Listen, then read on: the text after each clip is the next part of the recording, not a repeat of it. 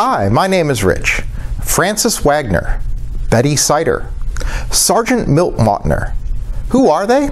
Respectively, my first grade teacher, fourth grade teacher, and junior ROTC instructor. I mention them because they all had a big impact on forming me for life. In our story this week, Jesus has a meal at the home of a religious leader. He notices how guests were striving for the places of honor at the table, and he teaches that they should do the opposite. Choose the lowest place, and let the host escort you to a higher place. Banquet seating isn't often on our minds, but what we might think about is whether we seek a higher place for ourselves when we could be putting more energy into elevating others.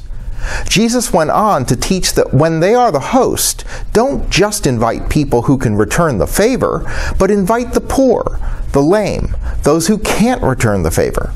It would be great to do this literally, but we can also do this in other ways. We can invest our energy in lifting others to higher places, and do so without thought of reward. Those teachers I mentioned have almost certainly gone to be with the Lord. I'll never be able to repay them. Who can you be investing in? A greater goal for you and for me is to someday be on someone else's list of people who invested in them and helped make them greater.